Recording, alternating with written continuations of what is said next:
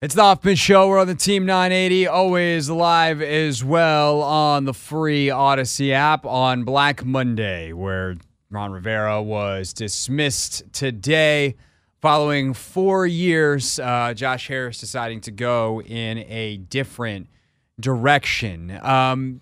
This is obviously a huge day where we'll spend most of our time focusing on looking back at Rivera and kind of what went wrong and where that leaves us. We have endless amounts of time to look forward. What will be an ever-changing dynamic as different people are interviewed, different guys get job requests, or different guys get hired.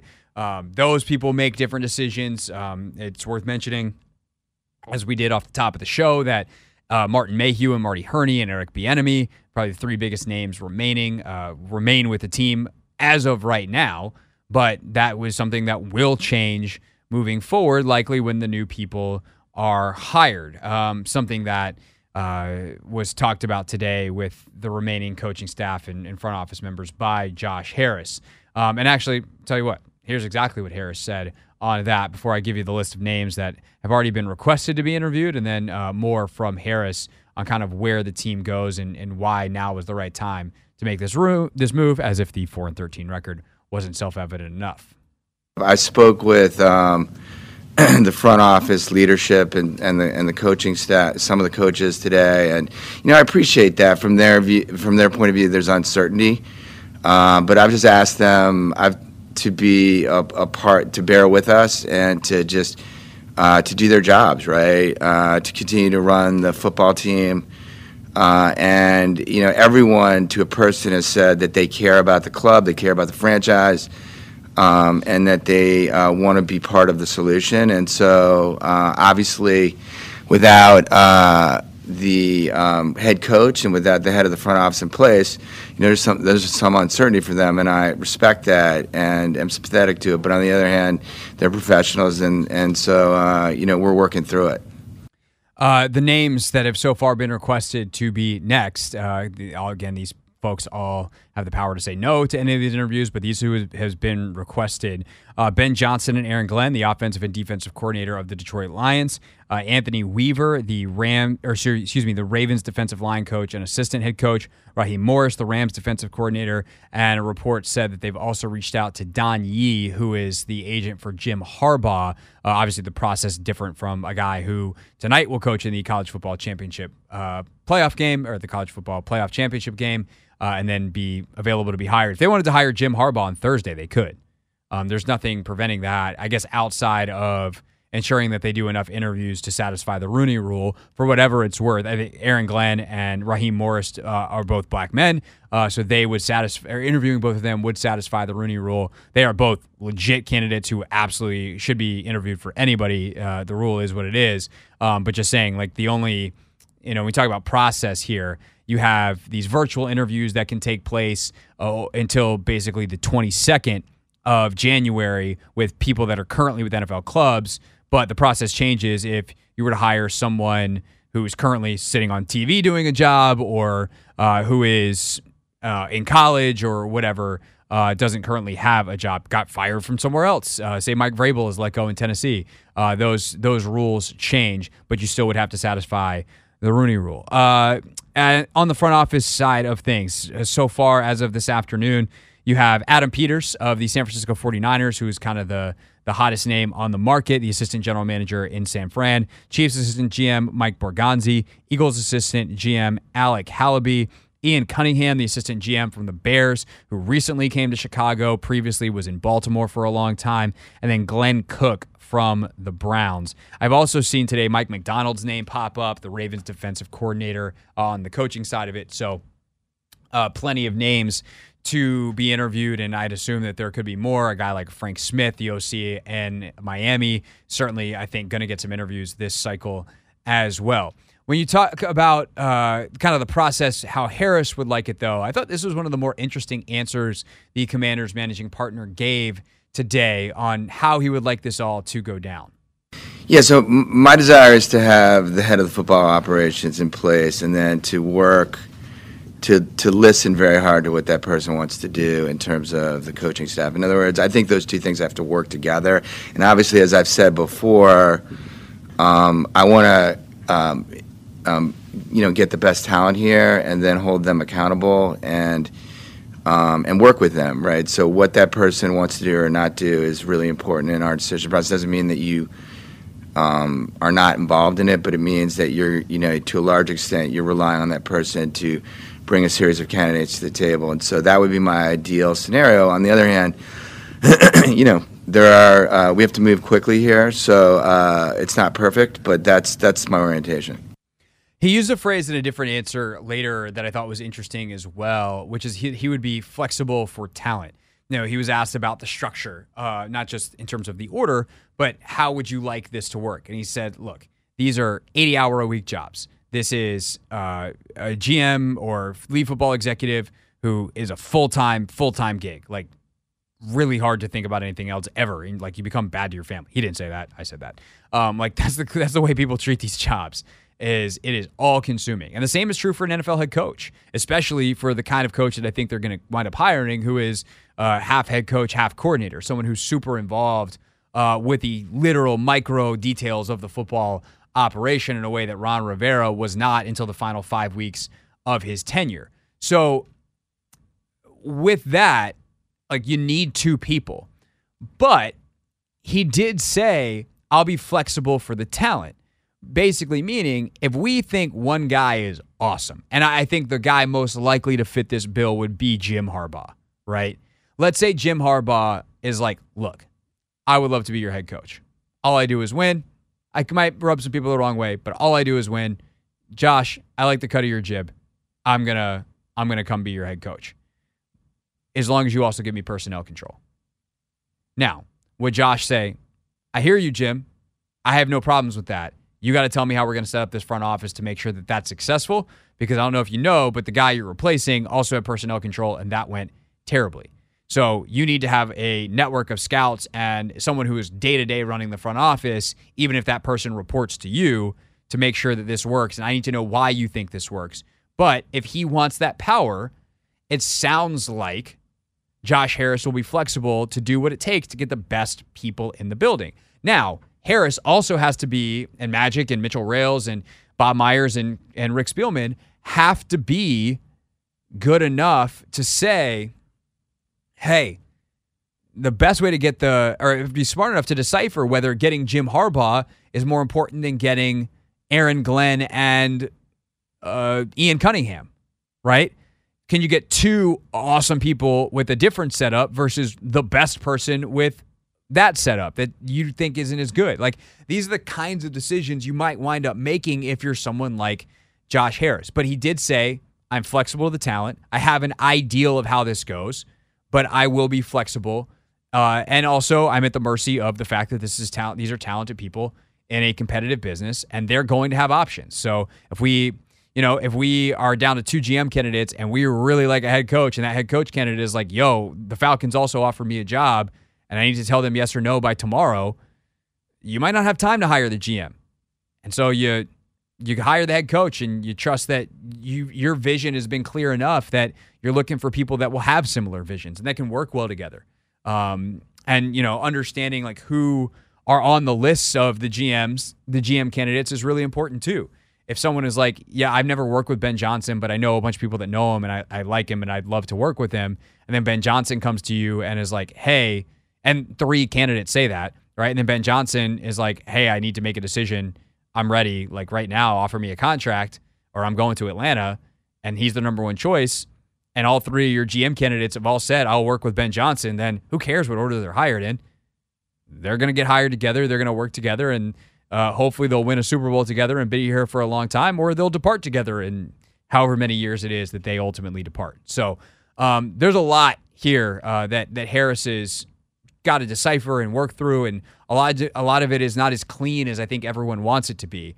But I think he is wishy-washy, if you will. I don't even like that word. He is flexible in the right ways. He is smart. He has got a vision. He understands what needs to happen, and he will check all the boxes along the way, which is why I think a lot of us observing this have a lot of faith in Josh Harris's ability to do this. Of course, he'll have help from Rick Spielman and Bob Myers. We'll hear what Josh had to say about those two men and why he brought them into the search process. Next, it's the Hoffman Show on the Team 980 and always live on the free Odyssey app. It's the Hoffman Show. We're on the Team 980, always live as well on the free Odyssey app. Coming up at 6:30, Real Things, Real People Said into real microphones as we wrap up here. No Dave today. I did just text with Dave. He's ready to go. Coming up at 6:45, Wizards in action tonight. But we will be all Commanders today. Check in with Dave again on our next Wizards game day here on the Team 980. I promised you that you would hear Josh Harris, though, more from the Commanders' controlling partner or managing partner, controlling owner, on his search committee moving forward. Very interesting this morning. I was driving out to Ashburn, listening to the Junkies here on the Team 980, and when I flipped it on, they were talking all of a sudden about Bob Myers, and I was like, why are you... guys, come on, focus. You goobers. What are you doing? It's the Ron Rivera just got fired. Why are you talking about Bob Myers? Oh, you're talking about Bob Myers because it's related. What? So trying to piece that together while I was listening and driving out to Ashburn was pretty nuts for me. Obviously, a lot more clarity by the time Josh Harris was asked about it by John Keim just after 1 p.m. Here is what Harris said. Bob Myers is a winner. Like, who wouldn't want him on your team trying to help your franchise? He knows how to identify talent. He knows how to build winning franchises, winning cultures. I mean, he's obviously not a football person. He's not been around football, but he's an amazing sports executive, and I'm really happy to have him helping. He'll be around as an advisor to me. He's not going to be involved with X's and O's, but he'll be involved through the search process and beyond, as it relates to the Washington Commanders, helping us build an amazing franchise, an amazing culture, and a winning culture. Obviously, Rick Spielman brings a wealth of football knowledge, the ins and outs of football. He was executive of the year with the Vikings, with many other teams, and kind of brings that knowledge of football that you need, when you're interviewing candidates. And so he's going to be helping us through the search process, and we'll see after that. I'm not. All right, so there you go, Harris, on what those guys bring. And I think tomorrow we'll talk more in depth about kind of the differences. And Mike Tannenbaum was really good with us about 30, 40 minutes ago on this. The differences in building an NBA versus building a NFL team. But I think when you talk about Myers specifically, who is obviously the splashier hire, people immediately are like, oh, yeah, that guy's a genius. He drafted Steph Curry, got lucky with Steph's ankles, and then, oh, yeah, his culture's so great. Draymond Green punched Jordan Poole in the face. They won 4 championships. They created something that was the envy of the entire sport. Steph is, without question, the most important part of that. Not only as a player, and yes, they got lucky. Bob would be the first person to tell you that. They got really lucky with Steph's ankles. But Bob also had the belief in Steph and who he was as a person that he would continue to fight through those ankle injuries where other guys might have just retired. Other guys might have just called it quits. And he's like, nope, we're committing. We're 4 years, $44 million. We're not going to overcommit. And then all of a sudden you get the salary cap jump and the weird stuff happens with them losing or blowing the 3-1 lead after coming back from 3-1 down in the Western Conference Finals, which kind of pulls Kevin Durant to come play there. And they won titles because they recruited, but they also built that thing on a core that they drafted. And yes, later on, did they make mistakes drafting James Wiseman over some other guys that were better? They paid Jordan Poole a bunch of money, but they paid Jordan Poole a bunch of money after they won a title in which he played a huge part. Every NBA executive does that. And yes, things kind of went sideways at the end with Draymond, and that punch seems to have changed a lot for a lot of people, for Myers, for Draymond, for Jordan. But it doesn't override the overwhelming success. And as someone who has followed that dynasty as closely as you can from as far away as I am, as someone who is, I remember at Christmas time in 2015 being like, the Warriors are winning the title. Like, y'all don't understand. And it became like a bit on the show that I was working on in Dallas at the time. And then lo and behold, I was right. And they were like, oh, maybe this kid actually knows what he's talking about. So long story short, Myers is probably the second most important person. If not, it's Draymond and then Bob Myers. Like, Steve Kerr's really important. Clay, those are the top five, the three guys, and Kerr and Myers. But, like, Myers' vision to fire Mark Jackson, hire Steve Kerr, to smooth that over. Because, by the way, Steph Curry was not very excited about that. He was a big Mark Jackson guy. And and Bob had the courage to make that move because he understood the culture and the kind of confluence of circumstances that would need to come together to build a sustained winner, and he did it. And I think that is what appeals to Josh Harris here, is not just have the Warriors been good on and off, they have been a factor in a major way for a decade. And that's what Josh wants to build. And he assumes that, and correctly so, I think, that Bob Myers knows what kind of people can do that and that he can help identify those characteristics of who will work well together, how it will work, what the organizational structure needs to work like, and if that person that they're hiring for that football executive position has the clear enough vision to be able to get that done. And I think that's really valuable. Now, Rick Spielman's got a really big job because, by the way, Josh Harris is really smart. Mitchell Rales is really smart. And they've all got a lot of different experiences. And Magic Johnson, by the way, extraordinarily smart in and outside of sport and has built a billion-dollar enterprise. And all of those guys have organizational leadership experience out the wazoo. Rick Spielman also has some, in fact, a lot. Like, he was executive for the Vikings for 10 years. And had other jobs around that. But he's the only guy in the room with football acumen. And he's got to make sure that whatever the football experience, whether it's analytics, whether it's cap, whether it's scouting, that the person coming in is up to snuff on the football side of it. And that is kind of going to be a one-man job for Rick Spielman in this search process, which I think is going to be pretty interesting. And then, I thought it was also interesting that Harris said, Bob Myers will probably continue on advising him after. By the way, Myers will stay with ESPN where he's an NBA analyst as well. So if you're watching their coverage, you'll be like, hey, that's the guy who's helping the Commanders pick their next thing when he's not on TV. Other than that, today, a lot of other different interesting things. We'll play more of this sound for you tomorrow, some in Real Things next. But Harris ended his press conference, which I thought was an interesting quote, which is he was asked what it meant for him to be able to talk to the players today. So they had a team meeting around 9 o'clock, and Ron was allowed, even though he had been dismissed at that point, Ron had been allowed to say a few words to the players, which I think was classy and correct by Josh Harris. And then he talked to the players, and he gets it. He knows who wins in this league.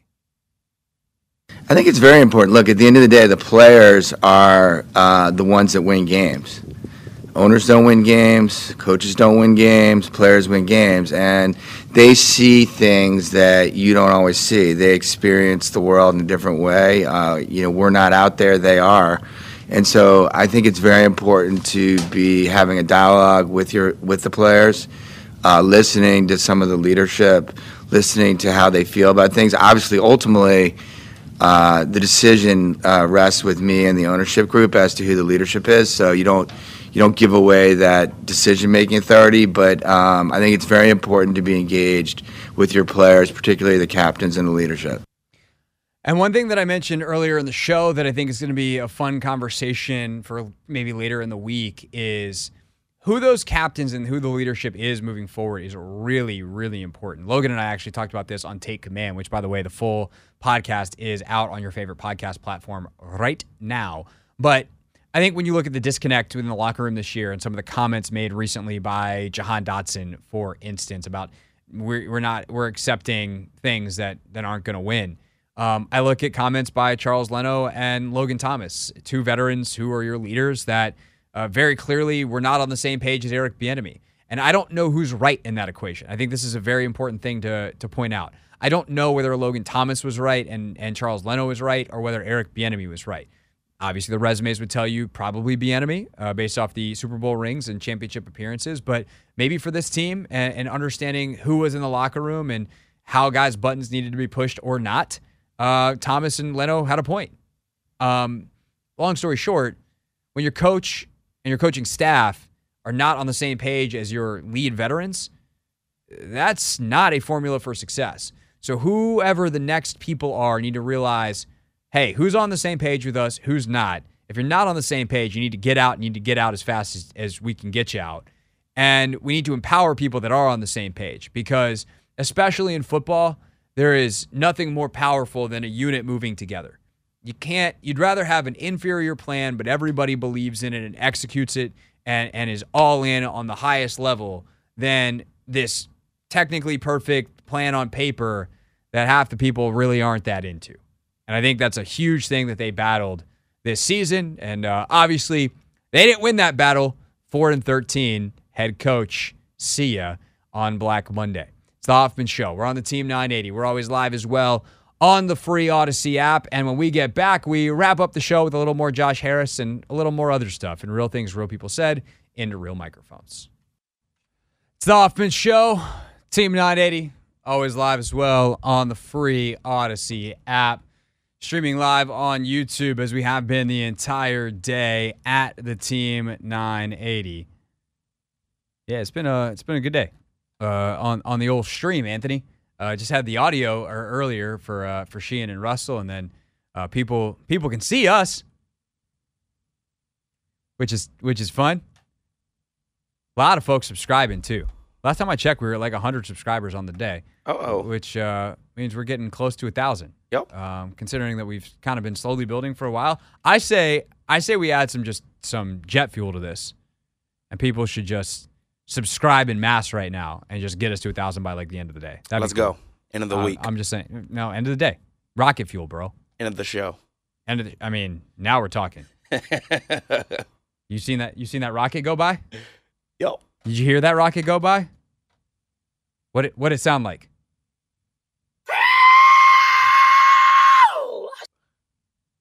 If you know, you know. So it's Black Monday.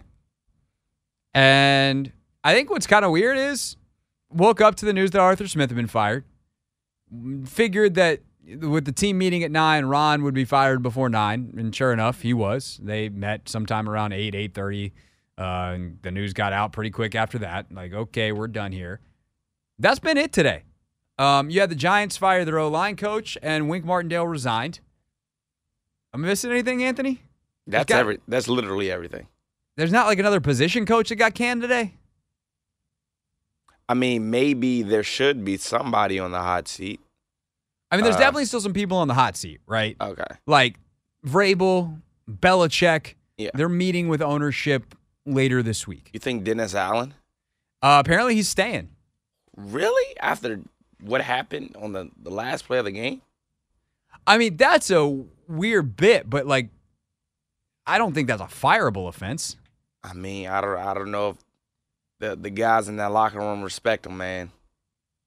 It's not a bad point. I don't know. I was very shocked to see the Saints go out there and get in victory formation and still score, but yeah, I don't know. Pete Carroll says he plans to return for a 15th straight year. Vikings talking about bringing Kirk Cousins back. Then you got a lot of like headlines like this. Wide receivers Allen Williams hope to stay with Chargers. Yeah, hope, because they got a lot of money due, and the Chargers need to make some tough cap moves. So it's going to be an interesting few days. Mm-hmm. I think if Vrabel gets in the mix, it changes the market. He becomes the guy. He's done a pretty damn good job in Tennessee. But I also think like he proves why everyone talking about how D'Amico is breaking the mold for the offensive guys in Houston is like, you're way early. Because Mike Vrabel won a ton of games with Matt LaFleur and then Arthur Smith. And then he ran out of OCs. I think he hired like Todd Downing. And like Todd Downing is not as good as Arthur Smith, who was not as good as Matt LaFleur. And, like, this is the problem. If Bobby Slowick gets a job in Houston this offseason, this cycle, what does DeMeco do? He might be able to hire another OC.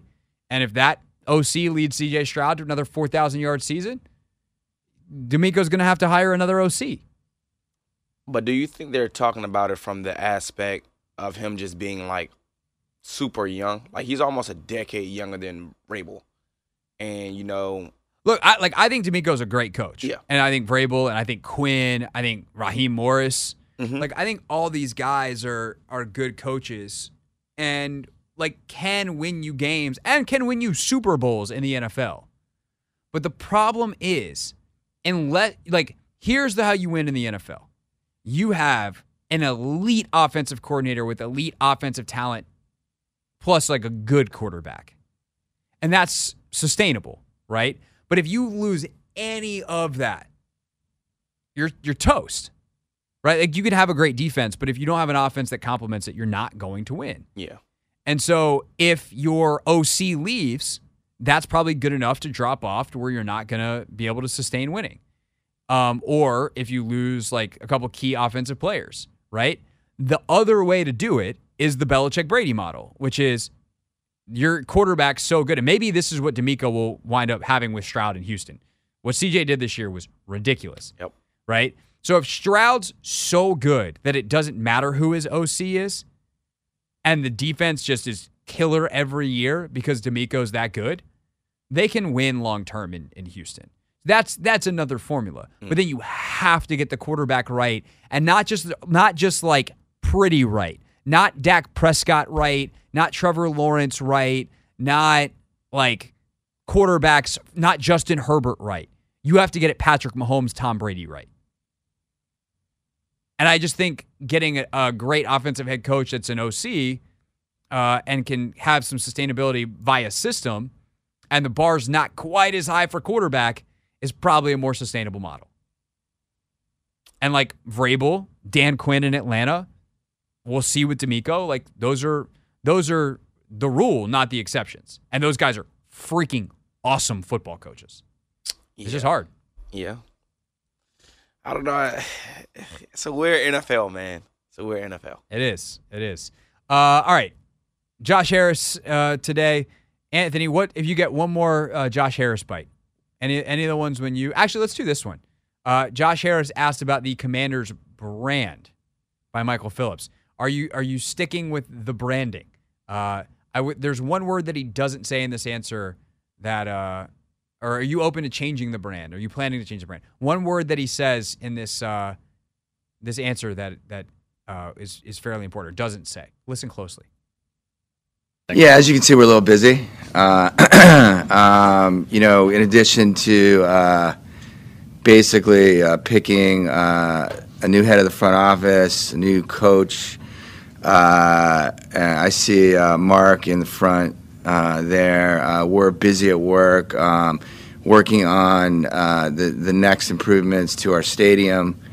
In terms of fan experience, in terms of premium areas, and fixing a lot of different things, and investing in the stadium. We're going to be rolling out a big investment program in the next few weeks, and there's an enormous amount of detail that the business staff and some of the ownership group are working on. And then we've got obviously our new home and thinking about that. And so right now our focus today is on sports first and foremost, and then these other things. And so, those are our focuses right now. You know what word he didn't say in there, Anthony? I don't. He didn't say no. He didn't say no. We're not going to. So he just he left the door open. Okay. They got other stuff they got to work on right now. Yeah. I'm still of the camp that unless they turn this thing around quickly and they do lots of winning, when they open a new stadium is when they will try to rebrand. They're going to, it is so expensive to do this that if you just have a little bit of patience and all of a sudden in a couple of years, because they've won a Super Bowl, people are like, come on, they're out there screaming Doug Williams style. We are the Commanders. Maybe even a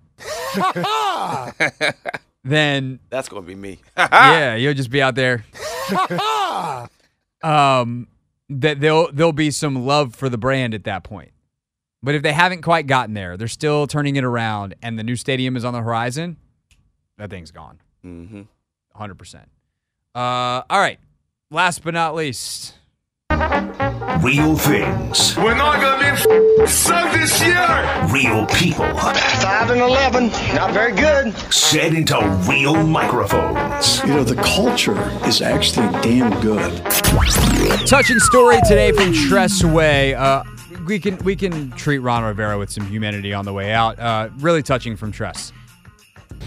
He is just the best, man. Like I just got a chance to go chat with him, and I told him a lot of people may not know this story in particular. I don't think he minded me sharing, but the COVID season of 2020, we're in the middle of a playoff push, and towards the end of the year, and my dad got really sick with COVID, and ultimately was in the hospital, and we ended up losing Dad just before the Philly game, and for 2 weeks, coach just called every night, just. That is the kind of man that Ron Rivera was as a coach and is and will be. A good man for sure, but not a good enough football coach. Certainly not during his time in Washington. That concludes our Black Monday coverage here on the Team 980. Take Command podcast available for more now. And we'll see you tomorrow here on The Hoffman Show.